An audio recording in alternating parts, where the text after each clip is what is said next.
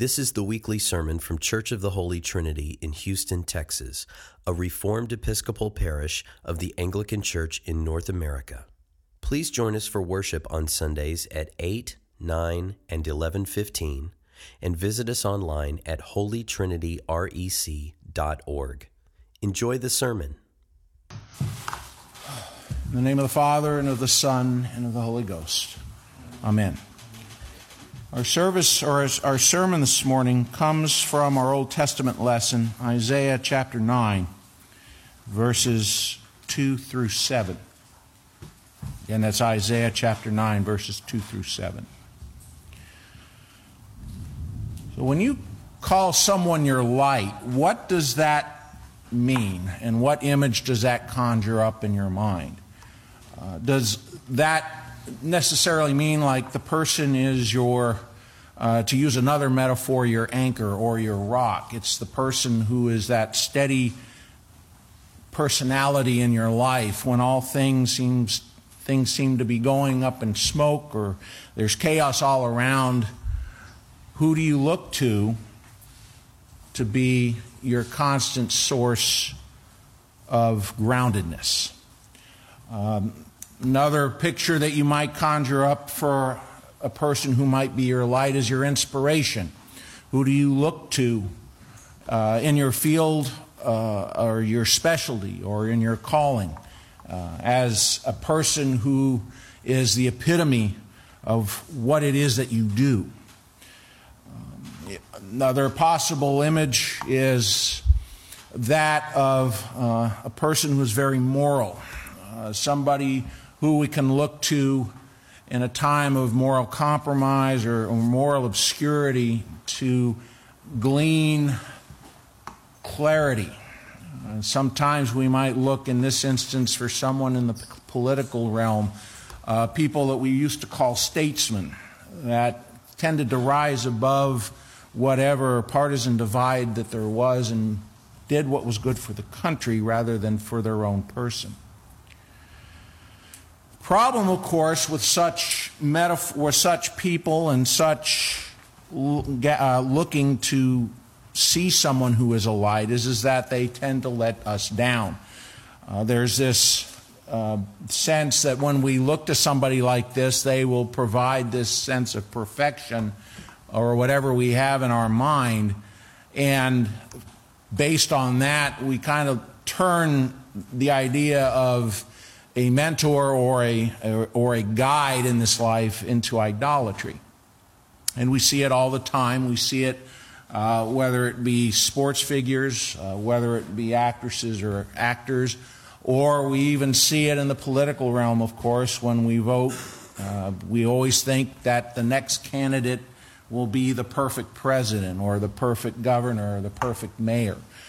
This person has all the answers to my life's questions or to all my hurts.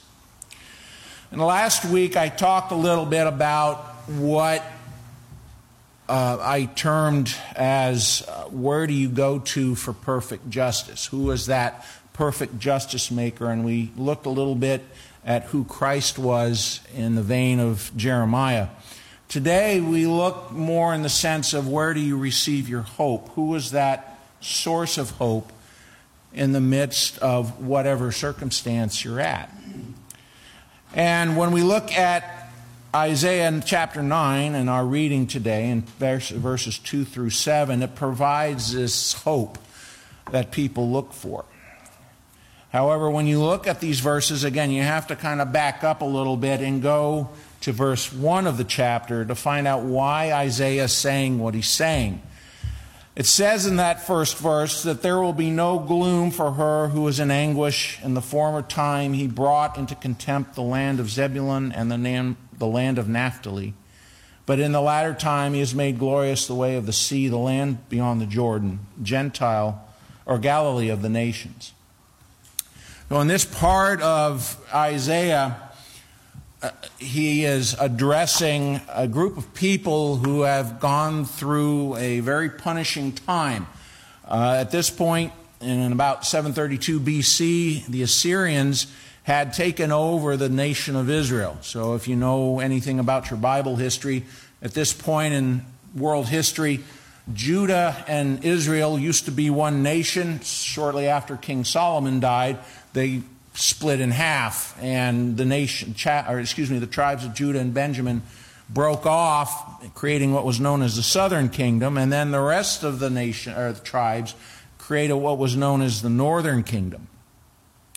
So when Isaiah talks about Zebulun and Naphtali, he's talking about probably the two most northern tribes in that area, and they were the ones who bore the brunt of this Assyrian invasion that came along, and which was God ordained in order to punish the nation of Israel for their idolatry and for basically breaking the covenant that he had established with Israel.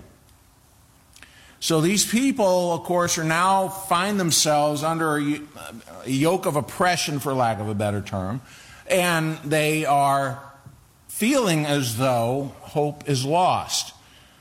However, God, unlike other people that we know, don't leave us lost. They don't leave us without hope. When God punishes or disciplines his people, he usually puts in a word of prophecy as to what their future holds. And that's where we join in verse 2 all the way down through verse 7 of this text. He talks about the people who walked in darkness, which was these two tribes in the northern kingdom in general, and that these people have seen a great light. And those who dwelt in a land of deep darkness, on them has light shined.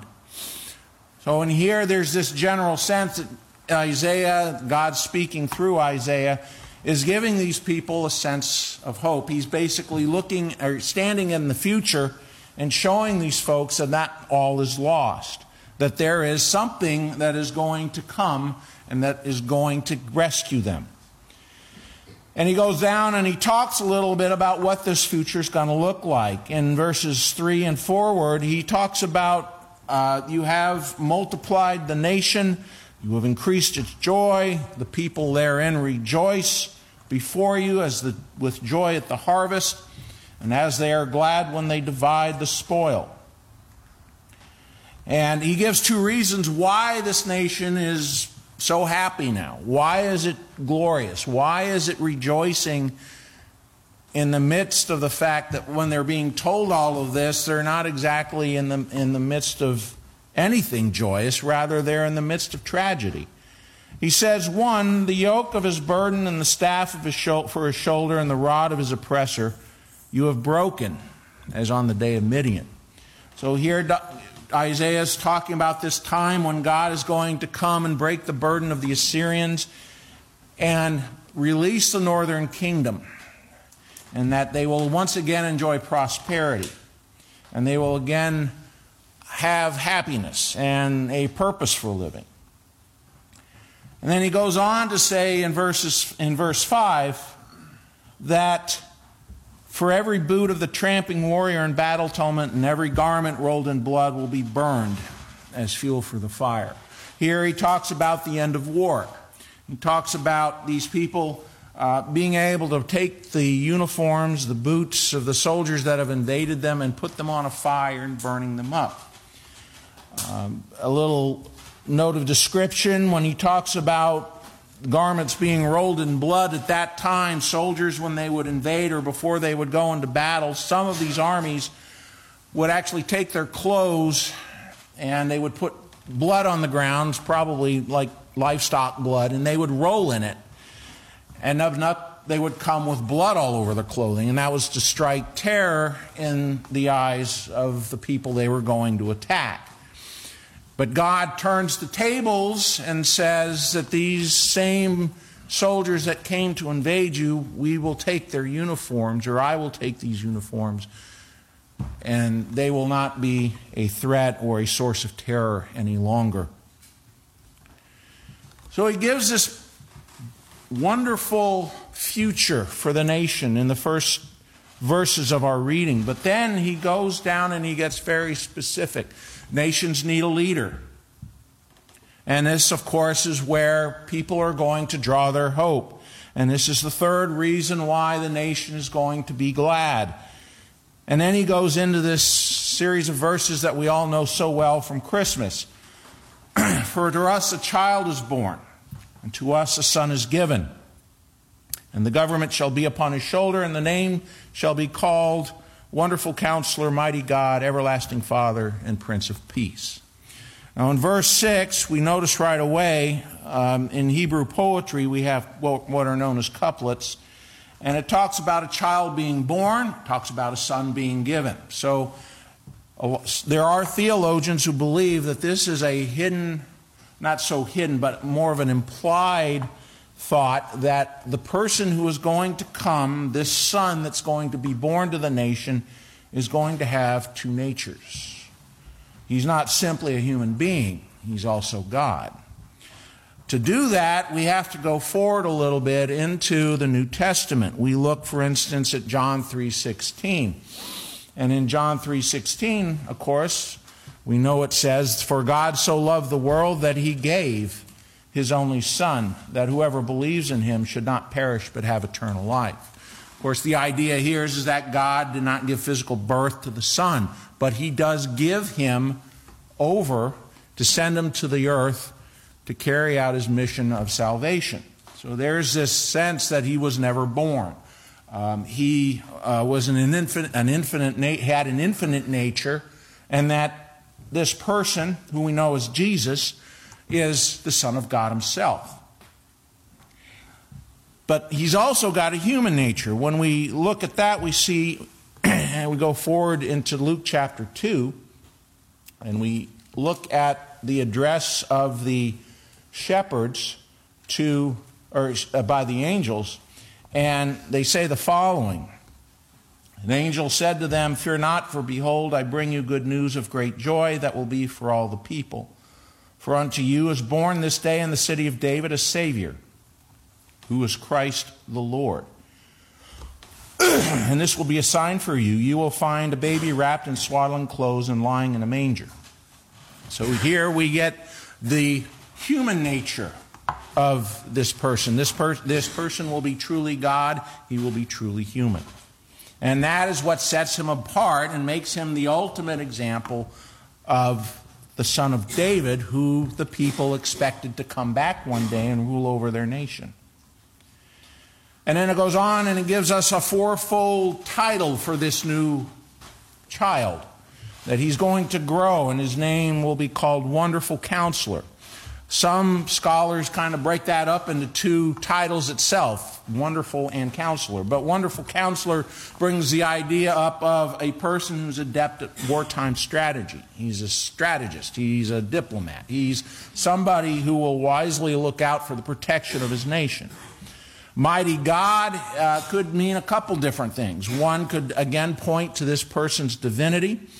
It also has this idea that when a king would go out to battle, that he would be understood to be basically the representative of God, and that he was trained by God to carry out battle. And therefore, he actually became God, in a sense, a representative, so that the people or the soldiers would follow him. His other title would be Everlasting Father. Here it means that a king cares for his people. He's not simply one that goes out to war. He's not somebody who looks out for himself and his own interests, but he's one that looks over his people like a father is supposed to do with his family. He provides for them. He counsels them. He directs them. He gives them just rulings in courts of law. And then his last title, but not any means its least title, is the Prince of Peace. There comes stability with this king. We have this idea that he's not only going to run internal affairs righteously, but he's also going to look out and he's going to have good relations with the nation around him, so that the nation itself will have peace. And then it goes on to talk about the increase of this king's government. This person, that we ultimately know as Jesus again, talks about his government increasing. There will be no end to it. There will be no end to the peace that he brings. And that he will be on his righteous throne, the throne of David. and over his kingdom. So Jesus' kingdom, or the kingdom of this child that Isaiah talks about, is somebody who has an expanding kingdom. It doesn't stop within the borders of Israel. It goes beyond that. And as we go on in the sermon, we'll show you a couple places where that's true. But it's an expanding kingdom. It's one where his influence never ends. It's one where his influence overflows. And it will be established, it will be upheld with justice and with righteousness, much like we talked about last week, and from this time and forevermore. This is an eternal throne. This is an eternal king, one who will always be on the throne and never taken off. And lastly, in that verse, it says, the zeal of the Lord of the hosts will do this. So this is not going to be a king that is backed merely by human popularity. Much as we see in politics today, someone's influence in office is oftentimes wavers based on the popularity that he sees amongst his people, because, at least in this country, he is voted on and put into office by the citizens of the country. However, with this instance, since this man is a king, God is the one who orchestrates the events, and he will make sure that what he says will come to pass. And because of that, these people can rejoice in the fact that not only will they have a future king that will live forever and ever and rule them as such, but they will have this king will have the backing of God himself. So as we look forward, and again we look into the early times of Christ and his birth narratives that we just celebrated, we look first and see how Jesus fulfills these various roles. First place is in Luke chapter 1, verse 79. This is a prophecy that Zechariah, the king, or the father of John the Baptist, made regarding his own son, but then the majority of the prophecy goes to the one that he's supposed to herald. And in verse 79, he says this. He says that this person that he's going to lay the way for is the one who's going to give light to those who sit in darkness and the shadow of death, to guide our feet into the way of peace. So this sounds an awful lot like what we just read in the book of Isaiah. Not only is he supposed to do it for the nation, but later on when Jesus is born and he's going into the temple with Mary for his Mary's cleansing ceremony, it says the following. The prophet Simeon takes the baby and he pronounces this saying over it. And he says, Lord, now you are letting your servant depart in peace according to your word. For my eyes have seen your salvation, that you have prepared in the presence of all peoples a light for revelation to the Gentiles and for the glory to your people Israel. So Jesus is not only meant to be the joy of his own people, but he is a light of revelation for those beyond. Christ is not simply a regional king. He's king of everything. And then later on we find in John chapter 8 what Jesus says about himself. This is a point in time where he's an adult, he's in his ministry, and he's actually gone down to Jerusalem for what we know as Hanukkah, the Festival of Lights. And he says this about himself. He says, again, Jesus spoke to them saying, I am the light of the world. Whoever follows me will not walk in darkness, but will have the light of life. So here we have Jesus himself talking about himself being the light for all people to come to. He is the source of hope, the source of morality, the source of direction for anyone who would believe in him. So we may find that certain people are our light to a limited degree, like our parents or our other relatives or people that we've met along the way in life, but it's a small step, as I mentioned, from adoration to idolatry. Sooner or later, the lights in our life show that they are human, after all. Jesus, however, has not and will not fail to be the light, the hope that this world can turn to, not only for the love it craves, but also for the people, for the peace it is in search of. Political leaders and personalities and from various fields will dim over time. But Christ, by the word of the Father himself, will only increase as his gospel spreads over the world to provide salvation from God's wrath and sin and the peace with God that man needs. Christ is our light and our only hope that will not fail us. Amen.